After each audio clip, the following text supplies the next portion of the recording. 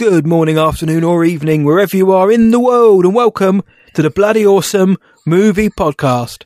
My name is Matt Hudson from whatIwatchtonight.co.uk, and joining me from across the pond, he's the only guy I'd call if I was trapped in someone's basement and only had one phone call. It's John Burke from BurkeReviews.com. How are you, sir? I am doing pretty well, sir. How about yourself? Not too bad. It's early recording for us today. The sun is still out over here. It's a balmy summer's evening, so can't complain too much. Talking to my main man about films, it's almost like it's a perfect day. But I must ask, how are you? Are you keeping Florida safe and well? Yes, it's hot here, but it's supposed to rain in this afternoon, which I welcome. Now it looks like it's not going to rain. Earlier it said it was going to rain today, but now it says no, and we really could use another rainy day because it is hot out there. But just always exciting to see wild things happening in the world. So I have not been watching a lot this week, but I've been diving into some video games. One in particular that I keep playing because I just enjoy it and it helps me to kind of zone out. But I was super responsible this past Saturday, bought a new lawnmower and mowed the grass, and then cleaned out the shed, which was long overdue because I needed to put the lawnmower in the shed. But threw out a bunch of stuff that's been like cluttering the shed, and got a lot of stuff done on Saturday until the downside. My truck is in the shop for the moment. Hoping it is something small, but I will find out hopefully here soon, not during the recording, but it might happen. If I find out, we'll update you, listener. How's the truck? How was the truck? If you hear me rattling on for an extra 2 or 3 minutes, John's gone to answer his phone, basically. But if there's anybody listening up there, please let John's truck be okay, please, because I need him. I need my main man for the Bloody Awesome Movie Podcast. For those who are new to the show, we take the biggest film or most interesting release of the week, and we give a non-spoiler review on this, our main episode. So, John, tonight we are going to be reviewing The Black Phone, the new film directed by Scott Derrickson, who also wrote it alongside C. Robert Cargill, his long-time collaborator. Who does it star? Well, Mason Thames, Madeline McGraw, Ethan Hawke, Jeremy Davis, E. Roger Mitchell, and Troy Rudisill. Rudisill? We'll go Rudisill. Yeah. Spoilers, but the synopsis reads, after being abducted by a child killer and locked in a soundproof basement, a 13-year-old boy starts receiving calls on a disconnected phone from the killer's previous victims. How is it doing then with the critics and the fans worldwide? 82% on Rotten Tomatoes, 65 Metascore, 7.3 out of 10 on IMDb.com, and 3.5 out of 5 on Letterboxd. And if you want to watch The Black Phone, and you'll hear what we've got to say about it, which may help, if you're kind of dilly-dallying, our thoughts may help you decide. It's only available in theatres around the world, so it's not on streaming just yet, so you have to go out and watch this film. So, The Black Phone, again, no spoilers here.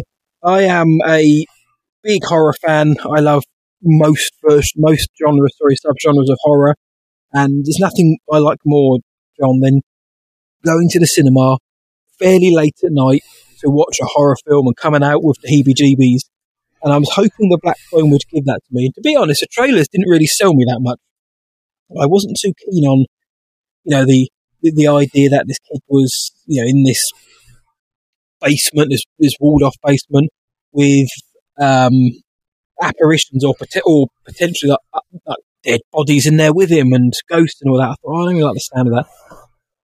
And then I heard that this film was getting quite good praise and people were really enjoying it, and it was a nice return to the genre from Scott Derrickson. So I went to see it with pretty decent expectations. Plus, I like Ethan Hawke in most things that he's in, and I thought The Black Phone was pretty decent. I don't think it was excellent, but I think it was very decent. I think it's more atmospheric than violent or graphic. This is more than a horror, I found, for me. Obviously, the premise is horrifying, and the illusions that the film makes are horrifying when you kind of strip between some of the layers in this film. I thought that the performances were very good. I thought that Madeline McGraw as young Gwen was very good in this, and Mason Thames as well, the young lad leading the film. I thought he did well leading the film as well. We've said on this show many times, for better or worse, fairly or unfairly, that sometimes when your film rests on the small shoulders of a child actor, then you're almost dancing with the devil somewhat. Here, though, I think they do a really good job. I think Ethan Hawke, for what he is afforded, does very well. I think actually Ethan Hawke's having a good time. I think he's quite relishing this villainous role he's given underneath that mask you see in the trailers. I found he was quite restrained. If you're worried that he's going to be over the top or kind of hammy or campy, you won't find that here. I think he restrained himself enough. However, I kind of got stuck on what the killer, the child killer in the synopsis. I was kind of stuck on what his MO was. What was his plan here? Was it just, pick up kids and kill them, or was there more? Was there more kind of grisly sexual undertones to this, which the film kind of alludes to, I think, but it doesn't really ever jump straight into. It doesn't really dive into, and that's what really held me back from loving this film. Is obviously I don't want the film to get overly deep into a child predator necessarily, but I find that if you can add some humanity to your villain, I think he's scarier. And the only thing that this film was lacking for me was any kind of thread or strand as to who the villain, who he was, what's going on, what's his game, what's he playing, where's any kind of humanity. And by saying that, he's not just a cold, merciless killer either. It's kind of a bit hodgepodge for me as to what really they were trying to do with the villain. However, that's not Ethan Hawke's fault. I think he does well with what he has to do in this film. There's not many moments for me that were frightening, like terrifying, where I was, heart was pounding. But there's some really good moments of suspense, really good moments of built-up tension, and some good imagery surrounding, again, Ethan Hawke's character when he's just idly sitting still, sitting there. And that's kind of like, oh man, that's a grim image, and that's not one I'd want to have to see if I was trying to plot an escape from this underground Terrorville. I had a few issues with logic as well in this film, which I'll get into more in the spoiler episode. And I don't mean logic in the terms of the supernatural. I just meant actual, character decisions they make in this, which is usually a flaw that we throw at horror films. But I think this one has a few issues that it actually kind of writes itself into a corner with. But I enjoyed this film. There's nothing wrong with this film. I would give it a very decent, probably 7.5 out of 10. There are trigger moments in it, though, in terms of abuse and domestic abuse. So that is something which for sure triggers yourself, or unless you've got a heart of absolute stone and cold-hearted. There's at least one scene which is very distressing. I sat there in the cinema, kind of, my toes were curling watching it. Testament to the actors who are in this scene. But I did enjoy this film. I may sound more negative than not. Not at all. It's more of a response to the idea that I thought this was going to be something revelatory. And in fact, actually, it's just a solid return to the genre. Scott Derrickson. Ethan Hawke's very decent. The story is interesting, if maybe not executed to perfection. And there's a few moments here and there which will, like I say, get your toes curling. And overall, JB, I thought it was a solid horror / thriller, if nothing else. But what did you think as the up-and-coming horror guru? So I have a lot of thoughts. I think the movie does a really great job of pulling you in and keeping you engaged with the story while you're watching it. It's one of those, it's very much, it's not a thrill ride in the sense that I wasn't scared, like you said. I did have the suspense at times, but I was really into the movie. I was into the characters. I was asking tons of questions internally while watching it, like, what is this? What is this referencing? How does this work? What is that? A lot of those questions don't get answered. And I think that's where the movie loses a few points for me, is at the end, when you look back at it, and this is true of a lot of horror, when you overanalyze horror, a lot of times it doesn't make sense, especially because most horror isn't going for literal in its own world. So the stuff that happens, it's often more allegorical for our world, and we're supposed to take that and interpret it. And I think that's definitely something here. From what I've heard, Scott Derrickson made this movie because it was very personal. This is like therapy for him, and this is like a lot of this is based on things he experienced. I don't know exactly what or how or, what that means exactly. I would have to say it's probably something to do with abuse. To what degree, I'm not sure. Maybe with alcoholism or an alcoholic parent, which is I can't call it a theme. It's part of the text of this film. But when you look at this one, there's a lot of writing issues. I think that things like there are threads that start and then never go anywhere. I honestly question the need for most of the parent stuff with Jeremy Davies as Gwen and Finney's dad. There is an interpretation that we'll talk about in spoilers where I think it makes more sense, but it also felt a bit much, and there's a lot there. I love the performances, though. I thought Madeline McGraw was incredible. She starts a little rocky. Like, you can feel her kind of, like, uncertain at the very beginning, and then halfway through the movie, she owns this character, and she is giving a tremendous performance. I think delivers the best use of the word fart knocker in any movie ever. Agreed with that. I loved when she dropped the line. I won't give context so that if when you see this, listener, if you haven't already, you will not be ruined. I definitely thought she was the superstar.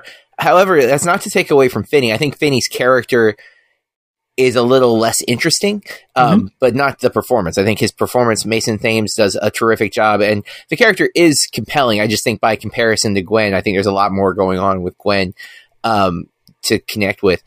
Ethan Hawke is tremendous, and I really want to give the costume design a shout out because the mask that he has is so cool. It is creepy. There's so many variations of it, which is one of the things that I think is so awesome. And it looks like it's two different pieces that kind of interlock together.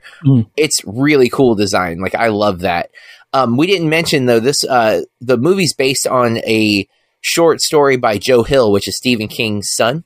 And there is Stephen King fingerprints all over this movie. There's a lot of It references. She's wearing a yellow raincoat. Yes. And there's a lot of like, even like the ghost, the phone calls feel very Stephen King, It inspired type stuff. And obviously the child protagonist is going to make you think of It. Whenever I think horror and kids, that's the movie that my brain jumps to. So it could be unfair, I guess, to associate those things, but there's a lot of parallels to throw that out there.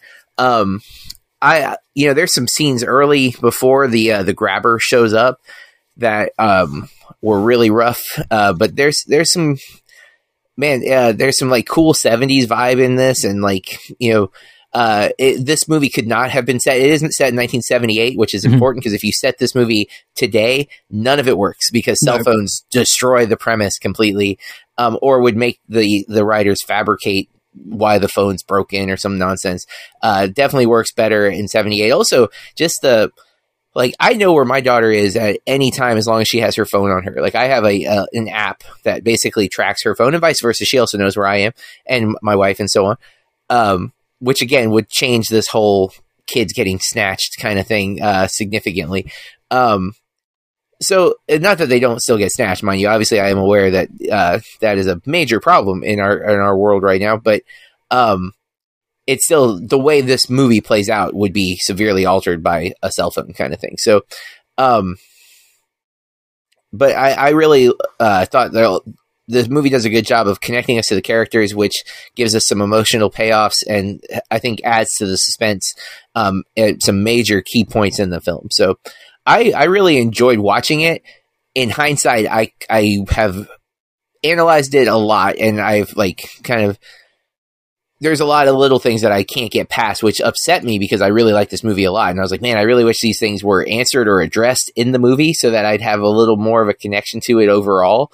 But I do think the performances are worth it. And I think it's a fun watch. And I think that's crucial because this is a Blumhouse movie.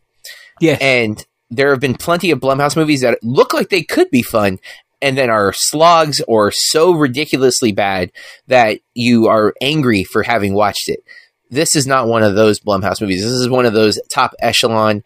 I like the Purge movies. I don't think they're all great. I've enjoyed watching several of them. I was it Sinister Blumhouse also, or no? Sinister's Derrickson. Sinister was... no, I don't think it was. Yeah, well, there's one I like. I like Derrickson's... no, it was. Sinister. It's produced by them, yeah. Lionsgate, Blumhouse. So they've had some wins, despite many losses for me. So I like seeing them have a movie that I actually enjoyed watching. And, if I had my truck, I actually was going to try to go today before recording, to see it a second time, because I saw this almost 2 weeks ago now.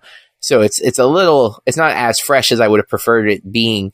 But I definitely am willing to watch this again. And I think this is one, it's not one that would be easy to teach because the subject matter is so dark, but it does, it's not gory, and it is rated R, right? But it's gotta be because of the language. Yes. Because they curse a lot. Even the kids get some good curse words in there. But yeah, and there's some violence, and obviously, but it's going to be more of the dark themes. But this is one of those horror movies where it's so atmospheric, and like the production design is cool. There's some things again that I think mess up the production design, and the story itself kind of are in conflict with each other. But the actual like the way things are set up, the kind of one room scenario situation because the kid's locked in the room, I think works really well, and I think it's a good kind of like, this is how to make a very simple personal horror film. And I like that as an example. So this is one I plan to probably purchase at some point. Maybe not when it comes out immediately, but like when it's on a good sale, I'd have no hesitation in adding this to my collection. Yep. Sounds good to me, JB. It's a Blumhouse film, so it's another low budget affair. I think this one's about $18 million budget. It's already racked up close to 18 million. So yeah, Jason Blum knows what he's doing. It's another box office hit, and it's doing well critically and with the fans for the most part. And John seems very up on it.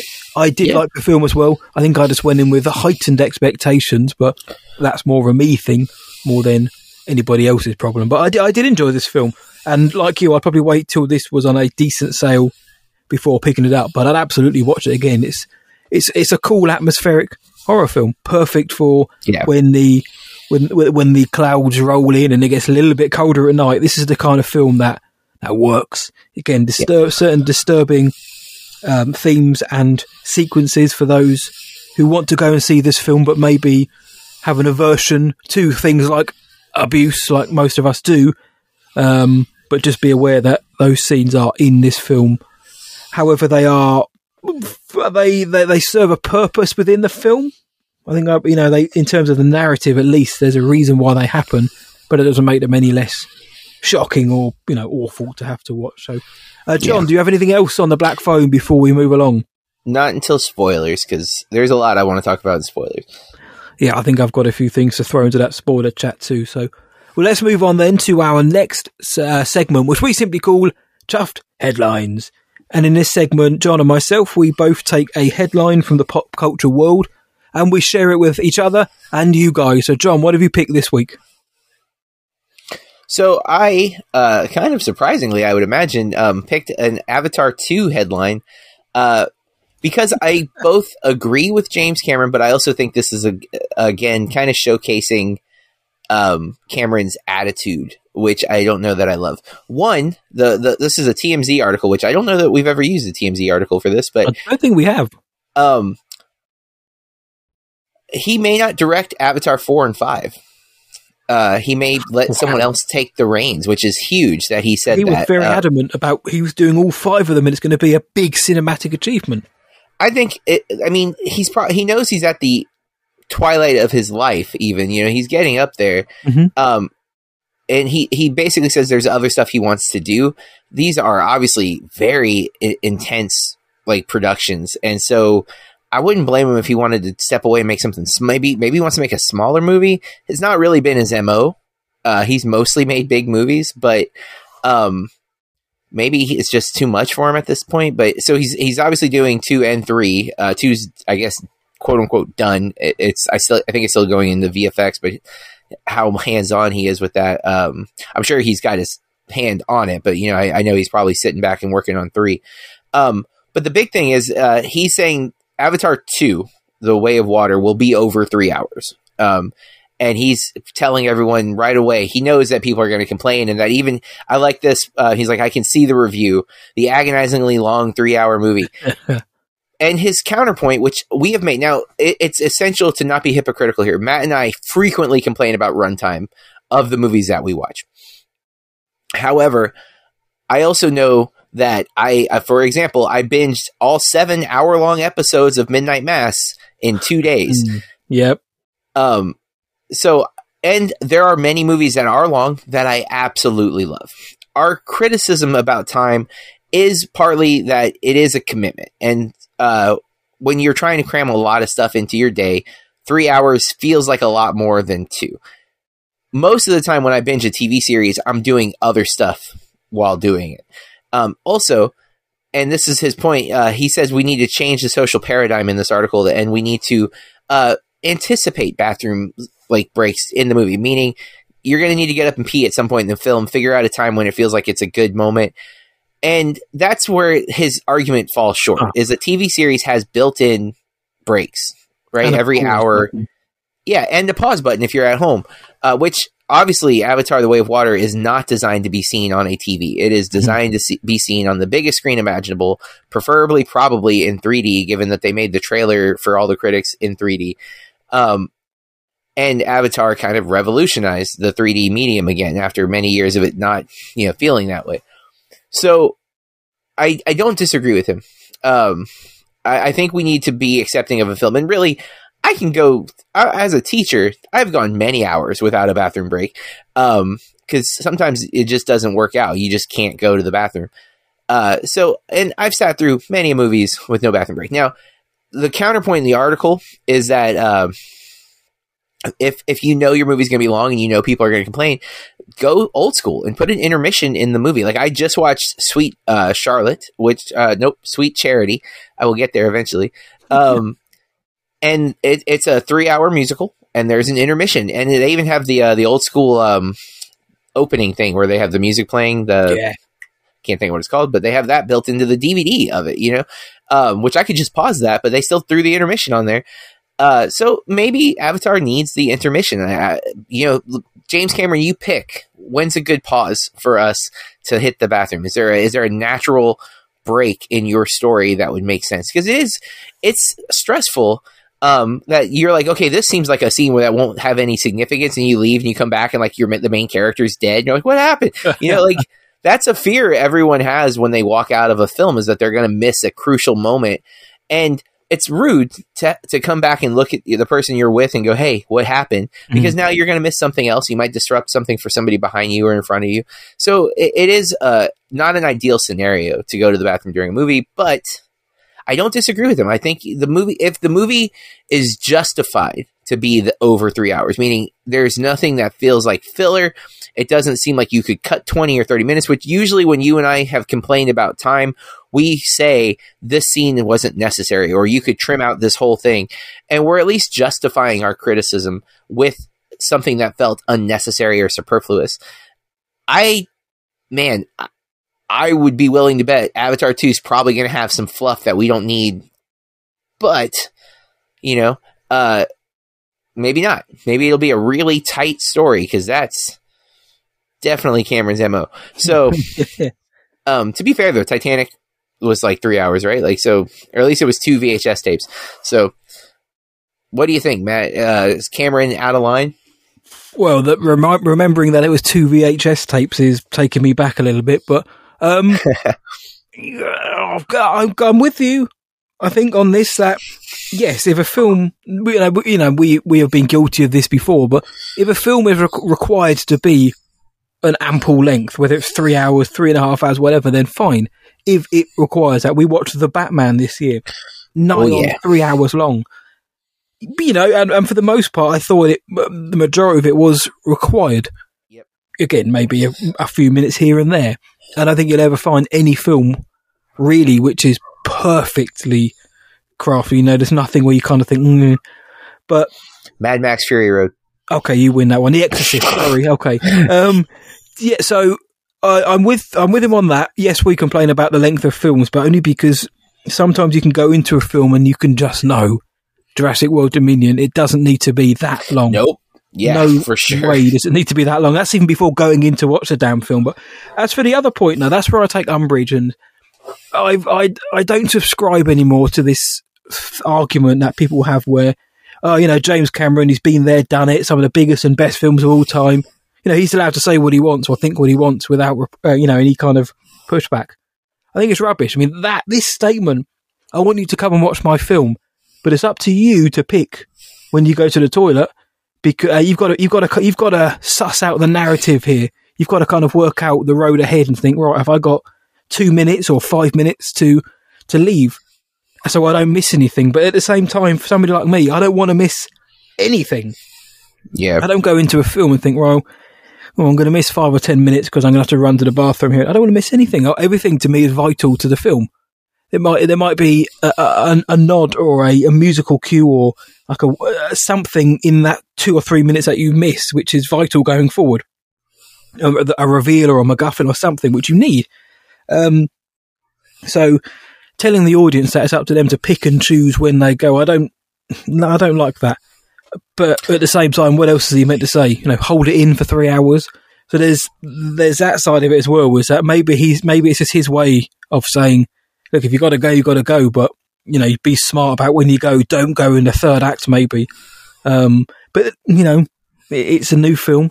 Nobody knows when to go. I love being surprised by a first act twist or a middle act swing, which I may miss if I run to the bathroom because James Cameron told me I need to pick and choose my battles here. But bring back the intermission and the old overtures and things like that if it's going to be that long. If he's telling you, look, you're going to need to go to the bathroom, stick a break in the middle, 5 minutes, 10 minutes, and then let James Cameron tell us, let him dictate to us. I've made this film, it's cost untold amounts of money, it's taken this amount of time of my life. I'm going to put a block in the middle so you don't miss any of, this brilliant film, this achievement that I've done. You tell us when to do it. That would work for me. I wouldn't think it's pretentious or anything. I'd think it was smart, if anything. But, Cameron, I agree with the runtime. Maybe not so much on him telling us to kind of predict what's going to happen in his film, of which I'm not entirely excited for in the first place. I don't care how good the water looks in this film. I'm not going to marvel over the visuals. I want a good story, same as any film in any franchise. And I imagine JB is probably the same. You do your story first. Yeah, I'm the same. Have a quick swig of my... I've got a blueberry smoothie and it's incredible. And it's keeping me sustained via this recording, my friend, which is something I'd need for what I'm about to talk about, which I haven't had to witness or absorb yet in my cinematic viewing of said film, which I haven't been to see yet. But my headline, John, I'm sure you've seen this, and I'm sure all of our listeners have heard about this in some way, shape or form. But the headline, this one's from The Independent. Cinemas ban teenagers in suits following the Gentle Minions TikTok trend. The trend has led to many cinemas being forced to offer refunds to those who aren't in on the joke. And what is the joke? Well, on TikTok, there was this kind of these viral videos about people going to watch the new Minions: The Rise of Gru film, as part in suits and recording themselves and going to the cinema, like cheering, clapping, shouting, pretending to be a minion.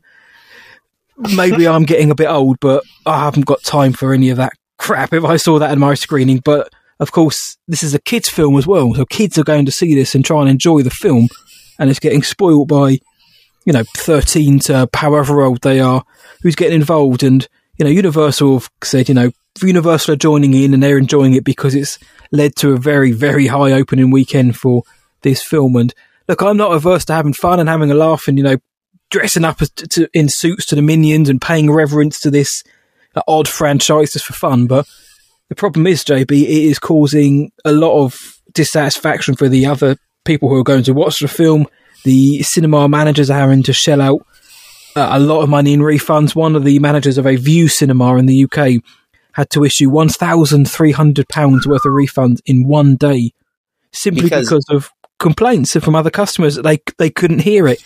They couldn't see the film. It's distracting their kids. Their kids are joining in as well.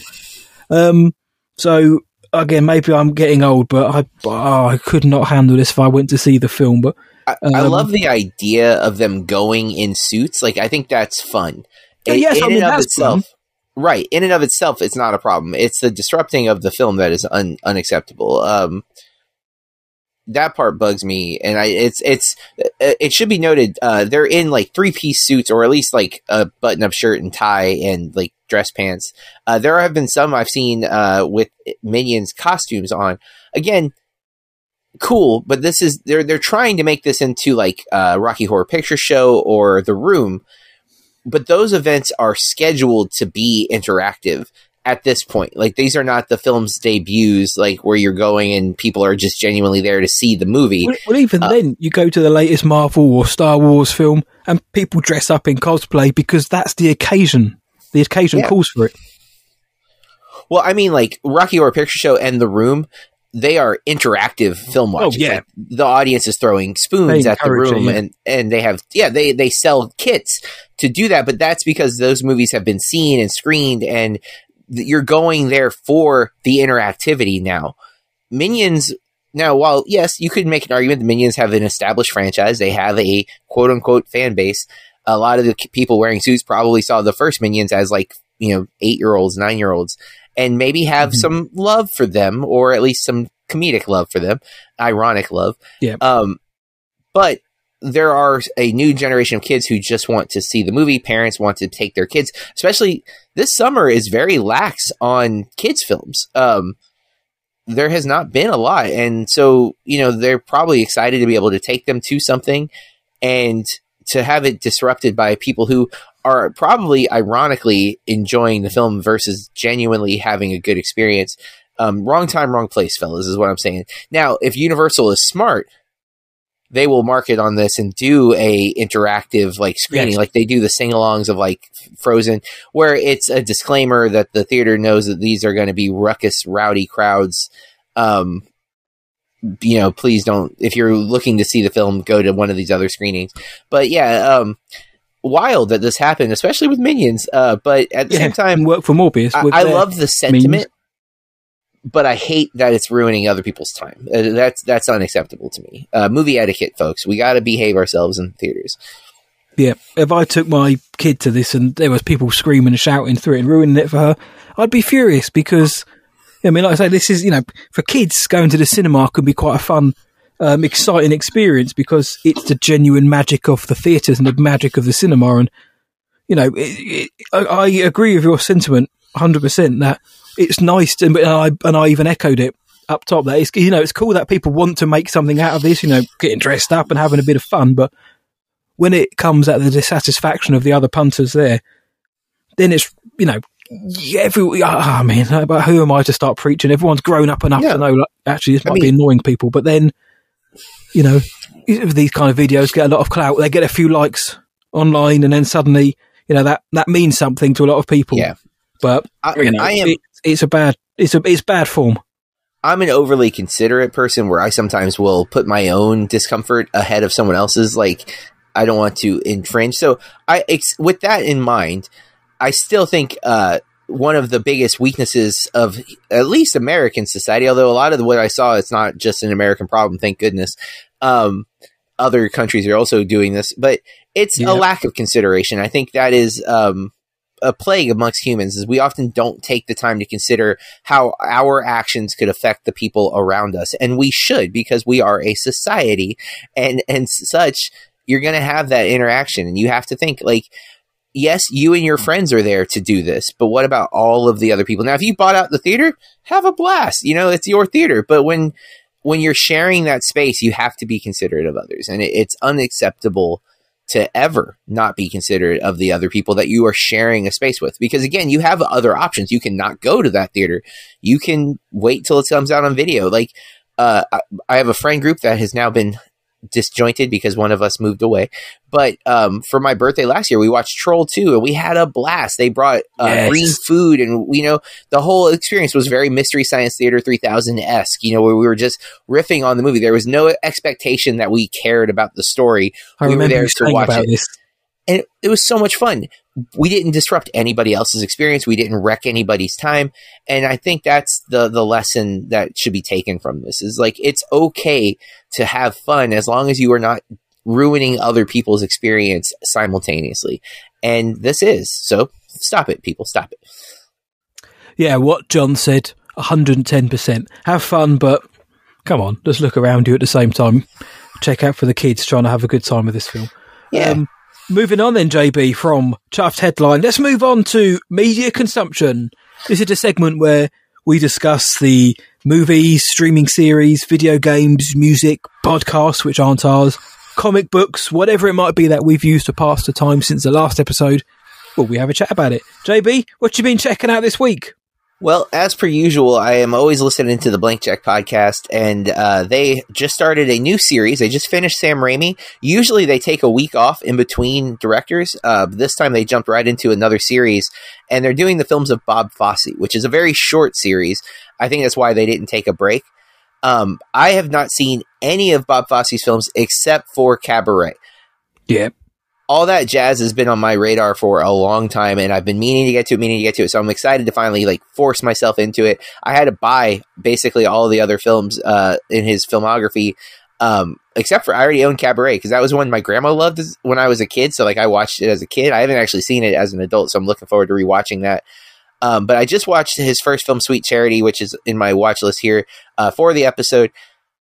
Man, that movie, I would never have heard of it. Shirley MacLaine is already an actress that I respect and love in so many movies, and she is phenomenal in this movie. It's a sad movie for sure. Like the movie opens with her being basically robbed by her boyfriend and thrown off a bridge. Like that's how the musical opens. It is a musical, folks. It's mid-song when she's pushed off the bridge, and it's it was a very quick turnaround from Broadway to film too. I think 66 is when the musical hit Broadway, and then 69 is the movie. So it was like very, very quick.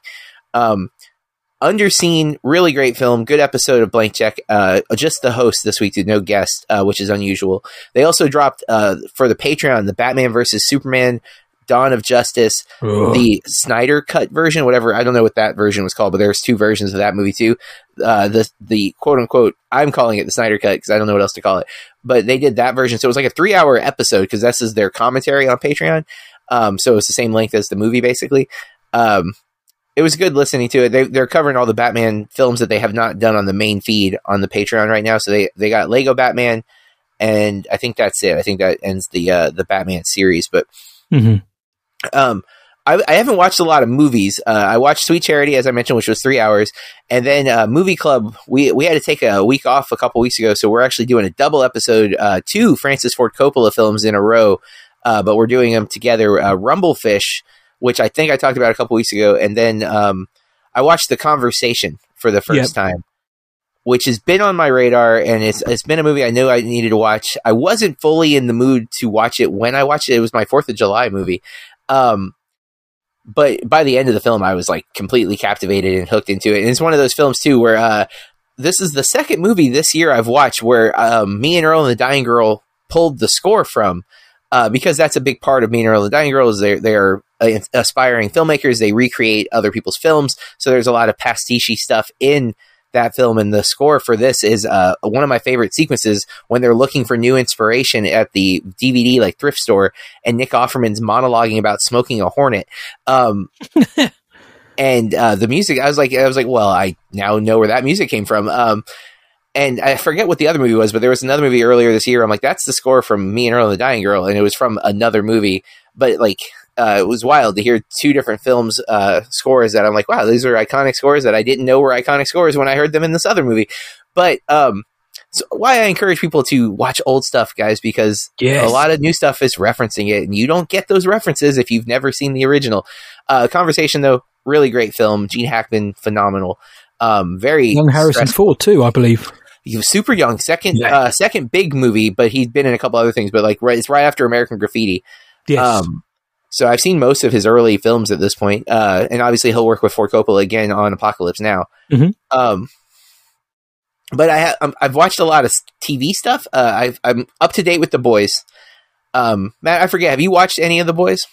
I have watched seasons 1 and 2. I'm yet to start season 3, but I really, really, really enjoyed the first 2 seasons. 3 is wild, dude. 3 is freaking wild. Like, they have really upped the gore and nudity ratios quite. Or I don't even know if nudity is. There is more nudity, I think, for sure, but there's also just more sexuality, even if there is no nudity. Like, just the idea of sex is like, I would say functional. It's not just there. But it does seem a bit gratuitous at times. But the whole show has kind of been commentary on gratuity. So, you know, everything's excess in that show. And it's criticism of our culture. Stranger Things Season 4 Part 2 came out on Friday. And while it was only 2 extra episodes, those episodes total almost 6 hours. So it's a lot of content. So it's essentially like another season. But without the built-in breaks, as James, I did have to pause the final like 3 times to go to the bathroom. So there you go, James Cameron, you are correct. With a pause button. I like season 4. I have a lot of issues with season 4, like far more issues than I had with the first 3 seasons. Okay. And a part of it is I won't get into any spoilers or anything, folks. So if you haven't watched Stranger Things, no worries. But I get ads for Masterclass, which is this really cool. It seems really cool. I haven't paid for it, but like Martin Scorsese has one on directing. And I've seen that one. And Ron Howard's one, I think, as well. Yeah, he's got one for, I mean, like, I guess being a journeyman director, but nevertheless, the Duffer Brothers have one for creating an original series. And the word original bugs me because I don't think there's anything original in Stranger Things at all outside of the character names and maybe the specifics, but barely. Almost everything about the series has been nostalgia grabs and referencing other content. And I would say more so with season 4. I think season 4, there's a lot of Freddy Krueger built into like the first 5 or 6 episodes. There's always been a lot of Stephen King in the franchise, no doubt. I was never aware of how much Star Wars was in it until recently. And now I can't unsee how much Star Wars is embedded in the series. And there's a lot of Spielberg in the Stranger Things verse. Like Spielberg is all over this for sure, even though he's not. But so I feel like original series should be in quotation marks. Like original, it's pastiche. And that's not a criticism. Edgar Wright, often quoted as my favorite director, everything he's made is pastiche. Like everything he is doing is referencing other movies because the dude has seen every movie. And Tarantino, the same thing, right? Like you can literally pull shots that he ripped off from someone else's movie that we have never seen because no one else has seen 90% of the movies that Quentin Tarantino has seen. Like, so it's obviously a style of filmmaking and storytelling. But season 4 felt particularly a little more like that. And there's some stuff that doesn't pay off the way you expect it to. And for it to be so long. And again, I honestly thought season 3 ended it. Like season 3 felt like a natural stopping point. Well, I've heard that. They make you think it could continue for sure. I'm not saying they didn't allude to it more, but maybe they shouldn't have. And this is a problem that a lot of series do. They overstay their welcome. It's one of the reasons why I like movies. And yes, plenty of movies have sequels that they should not have had. But a lot of times, that's not the filmmaker's fault. I will point to Jaws as my favorite example of this. Spielberg does Jaws, walks away. Every other movie that comes after is the studio trying to monopolize the success of the first film, not interested in really continuing what happens in the first film. I don't count those because that's not the intent. But with a series, it starts with this. We have this story, this is what we want to do, and then when it's successful, especially like Stranger Things, when it becomes a cultural phenomenon, when people stop what they're doing to jump in to watch this, it takes a life of its own, and it's no longer about the story. It's now about how do we keep this going so that we can back up the money trucks, you know? And that's what I think a lot of 4 feels like. Very good stuff in it. There's some really great performances. I think Sadie Sink has become the shining star of that series, and I always forget the actor's name who plays Dustin.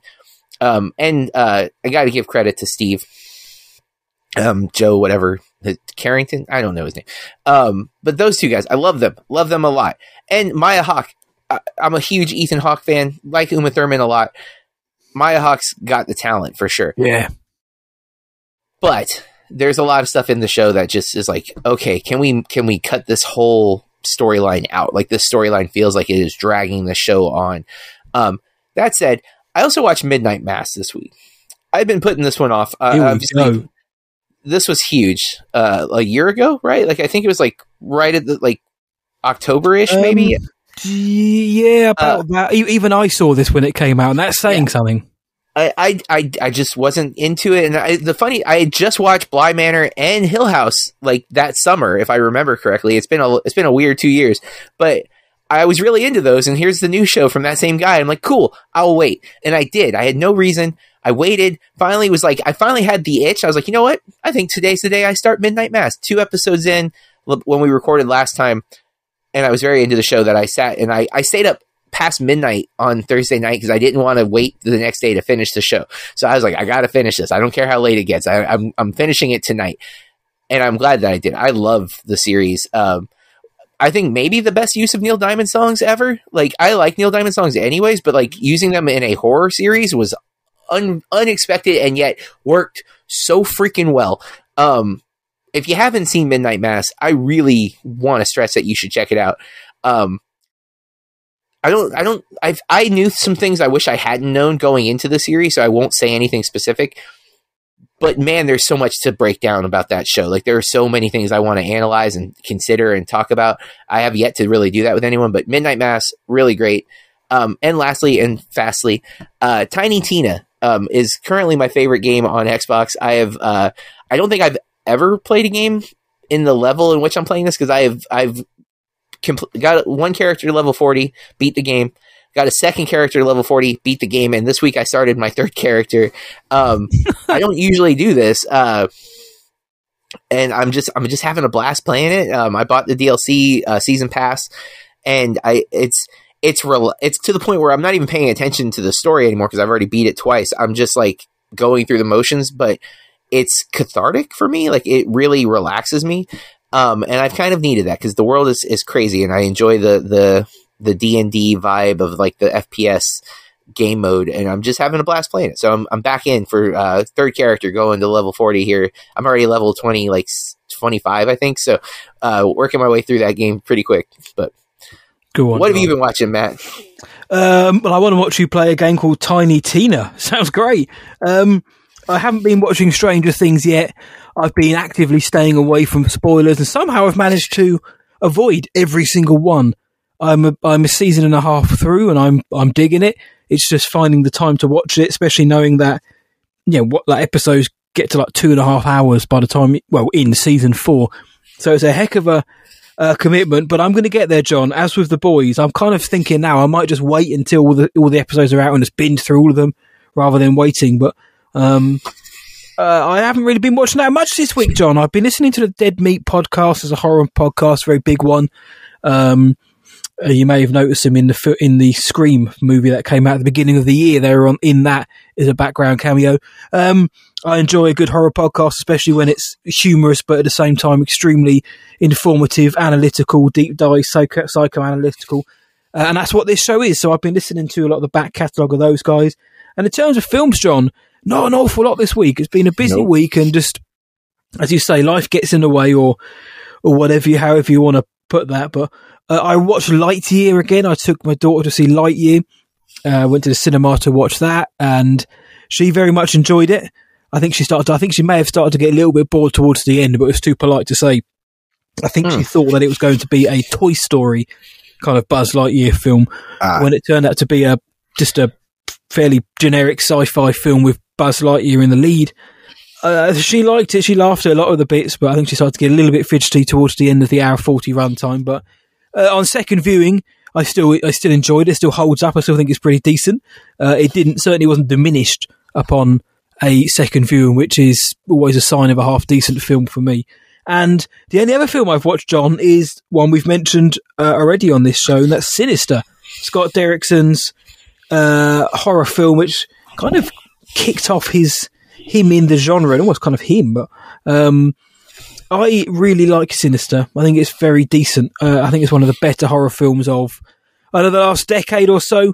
I don't know your thoughts on the film. I'll say the last decade. It literally came out a decade ago, but I really think Sinister's good. It's got Ethan Hawke in it, and James Ransone as well, who was who is in the Black Phone as well. So another Black Phone. Scott Derrickson regular. But what do you think of Sinister? Are you a fan of that? I actually did like it a lot. It was some of the most haunting, like, visuals that I've ever seen. I also think it's one of those weird horror movies though where it has some of the dumbest jump scares, like, yeah, it's very ever. Like jump scares. Yeah, well, there's like a point where like all of the things like pop up on the screen, like they're looking at you, like they know that you're watching them, and it kind of makes sense to the story of the movie, but it also is like, wow, that felt kind of cheesy. Yet, like, it has some of the most horrific scenes ever, especially because it's a spoiler to say why they're so horrific, but the premise of those scenes is like devastatingly scary. So yeah, I really, really liked it. It definitely has stuck with me. I've only seen it once, and I feel like I remember it quite vividly. So good job. So there you go. Then if it can stay with you for that long afterwards, I like Sinister. I think it's a really good film, and again, another film that holds up on. Well, I've seen it more than twice now, but on multiple viewings. I haven't seen it for a little while though. So Sinister, to prepare for the Black Phone. I do think Sinister is the better film out of the two, but that's not to negate the impact of the Black Phone. Again, I think it's a very solid horror film. I don't think Sinister has a little bit more to it, but I haven't played any games. I haven't read any books. I haven't been reading any comics or anything this week, JB. It's been a fairly ho-hum week, my friend. So that's all I've been doing, and having to try and find ways to stay bloody awesome, which is what we do here on this podcast in order to bring this to you each and every week and to maintain the levels that you have become accustomed to over the last 4+ years. We have to stay bloody awesome week in, week out. So JB, how have you been staying bloody awesome over the past 7 days? I simply said adulting, which kind of covers what I was talking about earlier. Buying a lawnmower, mowing the grass, cleaning out the shed, taking my truck to the mechanic right away and not going, the light's supposed to stay on. Even like, just like, I have a checklist of things that I want to do and cover before I go back to work in August. So I have a lot of like responsibility things. Including I'm sitting in the Burke Cave, and I have a lot of stuff. I have a lot of things, and I don't know that I need all of it. And I really want to start trying to sell some of it, but it's a stressful undertaking to like start selling, because then I'm like, well, how much do I charge, and how much am I willing to take, and how do I do this? Do I just put it up on eBay, or do I try to go to a flea market one Saturday and like get a table and sell stuff there? Is it worth my time? Like, all of that makes me like super anxious. So today I had this goal, like when I woke up, I'm like, I'm going to do all these things. And then I got super stressed out about it and did none of them. So, sometimes adulting is doing the thing, and other times it's sitting in self-dread and worrying. So that was today. What about you, Bo? What are you doing to stay bloody awesome? Kind of similar in a way. I've been decluttering. I've been going through all of my stuff, like my in my kind of geek area. It was kind of cluttered with figures, mainly Star Wars figures, and merchandise and things that have been picked up from conventions and artwork and all this good stuff, which is all really cool stuff. But you get to a point where I was looking and thinking, this is, I'm not getting anything from this. I'm not kind of looking at it thinking, this is, I'm getting nostalgic vibes, or it's not making me feel anything other than, it's really dusty, and there's too much stuff here for me to just dust around. It's going to take me all day just to dust it. So I decided to basically get rid of, box up half of my pop culture goodness and just declutter my general living space. And so now I still have a couple of Star Wars things out. I still have my Ghostbusters, my Ecto-1 replica, the Ecto-1 license plates. I've still got my Exorcist stuff, so I've kind of got a couple of shelves dedicated to them, but it's a lot more sparsely laid out and looks a lot better. And also, and just more kind of like personal foibles from myself, from my daughter, whatever, to make it feel a little bit nicer and to give you kind of boost when things are a bit rubbish. Rather than looking at dust and boxed up figures, I can now look at kind of more personal items, which certainly helps when the days are getting longer and you're kind of getting a bit bored. I don't want to have to think about cleaning anymore. I don't have to. I've decluttered my life, John, but the pop culture good stuff is still there. can I ask, did you sell the stuff you got rid of, or did you just give it away? No, I've just boxed it up. Okay. Gotcha. I will get it out at some point, but I don't, with figures, like the Star Wars figures, the Black Series or Vintage Collection, whatever, I don't get them out of the box. But I'm also fully aware that, whoever it might be isn't going to be worth an awful lot of money. So I don't really even keep them in the box for their value. I mean, they might go up 10, 20% in the years to come, but there are only a few figures that really make any money. So it's not even a case of I'm keeping them in as mint as possible so I can make a few pounds off them in the future. It's just, I don't know, I quite like the look of them in the box. I think the box in itself is part of the charm, the art they put in it and how they're presented. Plus also, again, clutter, more stuff to go missing. So I've kept them. So they're up in the attic, up in the loft at the minute, along with a load of books and trinkets, and they'll see the light of day again. I am a Funko collector, and I wouldn't even say I am a collector because I don't buy everything. I buy things that I like, and they just happen to really hit on things that I like a lot. And I use their app to keep my collection. And according to their app, if I could sell them at the price that they are listed, I have $3,000 worth of Funko. Which is not to say I have that many, because a lot of the ones I have are a little more obscure. My most valuable, my top 5. I have Daria, which I found easily. Did not go hunting for. Seemed like nobody wanted Daria, but Daria is one of my favorite animated series of all time. Her figure is valued right now at $100. Jay and Silent Bob, I'm a big Kevin Smith fan. I got the original Jay and Silent Bob figures. I actually bought them, and then I got them for a birthday present as well, the same time. And the ones I bought came slightly damaged. So those are the only 2 I have out of box, and they are on a shelf up there. But so I have 2 Jays and 2 Silent Bobs, one in a box, one out of a box. Jay's worth $90, Silent Bob's worth $85. And again, I have 2 of those. And then I have, by coincidence, my wife bought me the Ron Swanson with cornrows at a Hot Topic. She just saw it. She knew I like Parks and Rec, bought it. That one has jumped up to $85. And again, we paid normal $10, $13 for it.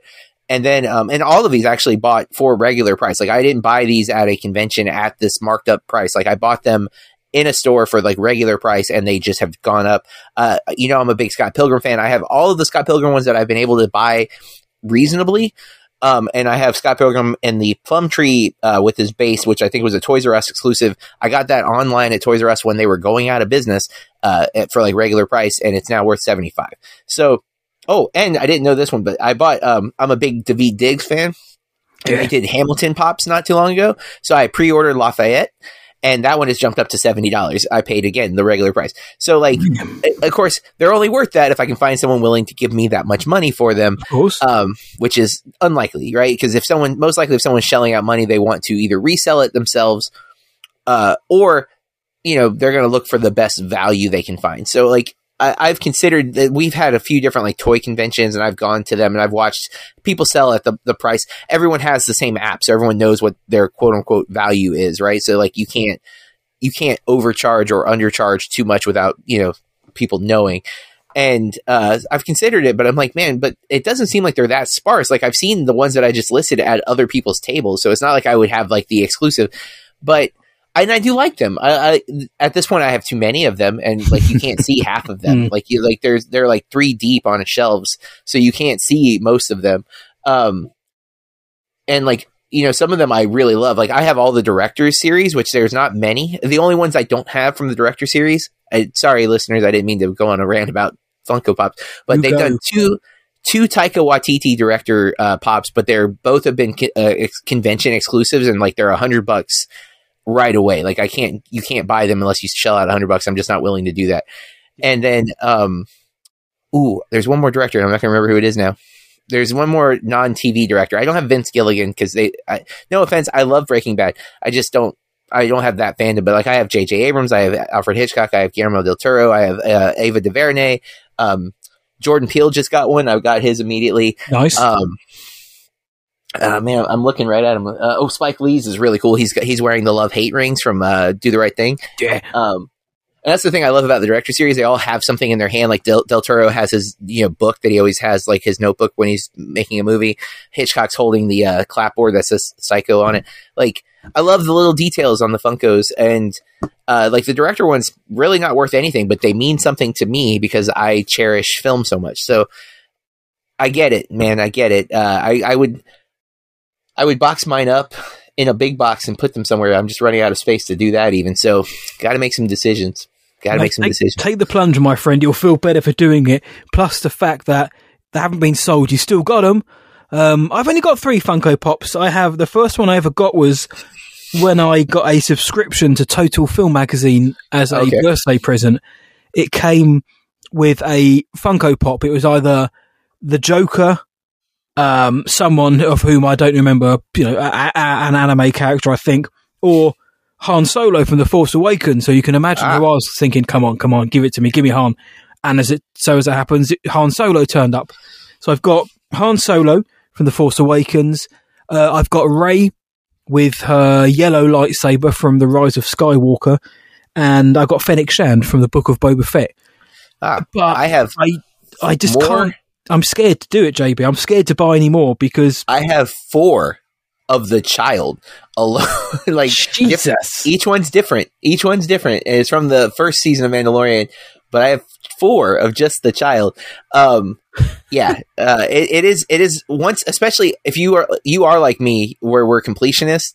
So like once you have like, well, I have this, I got to get the other ones from at least this series. Like I can't do it.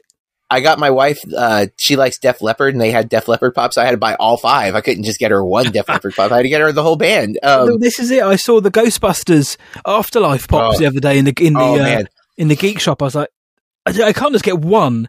And then similarly for a couple of other franchises, or even like ice hockey, they have NHL, Pittsburgh Penguins pops for like Malkin and Crosby and people like that. And I'm like, I can't just have one. I have to have both. But then I'm shelling out £30 for both of them, and dude, do I need them? Is what I keep telling myself. Do I need them, John? The only thing I wanted from the Afterlife series, I wasn't going to buy one of the regular ones because I knew I would want all of them. Yep. But I wanted the Finn Wolfhard pop in the Ecto one, and I didn't see it. I found it. I bought it. And then I did the right thing, and I gave it to a listener and good friend of mine's son for his birthday, and didn't keep it for myself, even though I really, really wanted to keep it for myself. I knew it was right to give it to him as his birthday gift, and I was like, if I ever see it again, I'll buy another one. I never saw it again. But I could have ordered it online. I just didn't bother. But I did. That was one that I do have. One of my favorite Ghostbusters ones. I remember I was telling you because my wife has redone my wall and I've got like all my Ghostbuster stuff, and I have more Bill Murray pops because I have Bill Murray from Zombieland. I have Groundhog's Day, Phil Connors. I have What About Bob. There's actually several from What About Bob. I only have one, and I was content with just one. I'm like, I like that movie. I don't need all of them. But I have Peter Venkman covered in marshmallow next to the fire station. So you actually have the fire station as part of the pop. And I also have the Keymaster and Gatekeeper from the first Ghostbusters, Dana and Rick Moranis' character, with, I think, I don't remember if it's both dogs or just one dog, but like I have that we found at a antique mall, which was a really cool one to have. So I have some really cool Ghostbusters pop. Yeah, I love them. I think I actually have a cool Demogorgon with Steve and the Bat that one of my former students and good friend bought me for Christmas one year. Like I have some cool scene stuff from them too. I love the pops. I'm not gonna lie. It's not something I recommend. We just did like 10 minutes on pops. I am so sorry. We should end the episode. But yeah, imagine what it's like when you go into a shop and see the damn things. Imagine how long John spent searching there, and that's why I don't buy them. Because I know I'll buy more. And again, it comes down to the simple question. Do I need it? Do I want it? Yeah. But do I need it? What will it do for the next 3 years? Will it sit on a box on the shelf and look cool for no one to really see? Probably. Can I probably spend that £15 on something a bit more practical? Yes. And that's where the adulting comes into it, but it doesn't always win. You know, sometimes I take the plunge on these things, but it's a dangerous game. But let's 86 that talk now. Otherwise, we'll be here talking about pops all night, so sorry. my friend JB. No, you can talk for England, America, independence. You can talk for all of it, JB, and I would never say anything otherwise. But we'll call it a day there then for the non-spoiler episode of The Black Phone. We hope you all enjoyed what we had to say about the film. But next week, we're going slightly bigger. We're going to the realms of gods to talk about the latest Marvel release, Thor, Love and Thunder. Thor 4 is released at the end of this week, and we are going to be dropping a non-spoiler and spoiler review of this next week. So, if you want to tell us what you thought about The Black Phone, or what you thought about our thoughts on The Black Phone, or how excited you are for Thor, Love and Thunder, you can do online via social media on Twitter at BAMP_podcast, BAMP_podcast, and John on Instagram. We are Bloody Awesome Movie Pod. And if you're still on the old Facebook, you can just search Bloody Awesome Movie Podcast. The same posts go up on there as well. If you want to find me, whatIwatched.tonight.co.uk, or search for What I Watched Tonight across all the socials, including Letterboxd. John, where are you? I am at BurkeReviews.com and at BurkeReviews on all the social media platforms. And you'll find him in the pop aisle at your local geek shop. And if you do see him, tell him, say, John, no. What you can do as well for us, if you have a spare 30 seconds, is please do rate and review the show on your podcast provider of choice. A 5-star review really helps the show grow. It bumps us up the algorithm. It gets more listeners in. Plus, it's just another way for us to commune with more movie fans each and every week. But with that, as always, guys, stay bloody awesome. And keep watching movies. Blood, blood, blood, blood, bloody, blood, blood, blood, blood, bloody, blood, blood, blood, blood, bloody, blood, blood, blood, blood, bloody, blood, blood, bloody. Awesome! Another day is here, and you're ready for it. What to wear? Check. Breakfast, lunch, and dinner? Check. Planning for what's next and how to save for it? That's where Bank of America can help. For your financial to-dos, Bank of America has experts ready to help get you closer to your goals. Get started at one of our local financial centers or 24/7 in our mobile banking app. Find a location near you at bankofamerica.com/talktous. What would you like the power to do? Mobile banking requires downloading the app and is only available for select devices. Message and data rates may apply. Bank of America NA, member FDIC. Blood, blood, blood, blood, bloody, blood, blood, blood, blood, bloody, blood, blood, blood, blood, bloody, blood, blood, blood, blood, bloody, blood, blood, bloody. Awesome!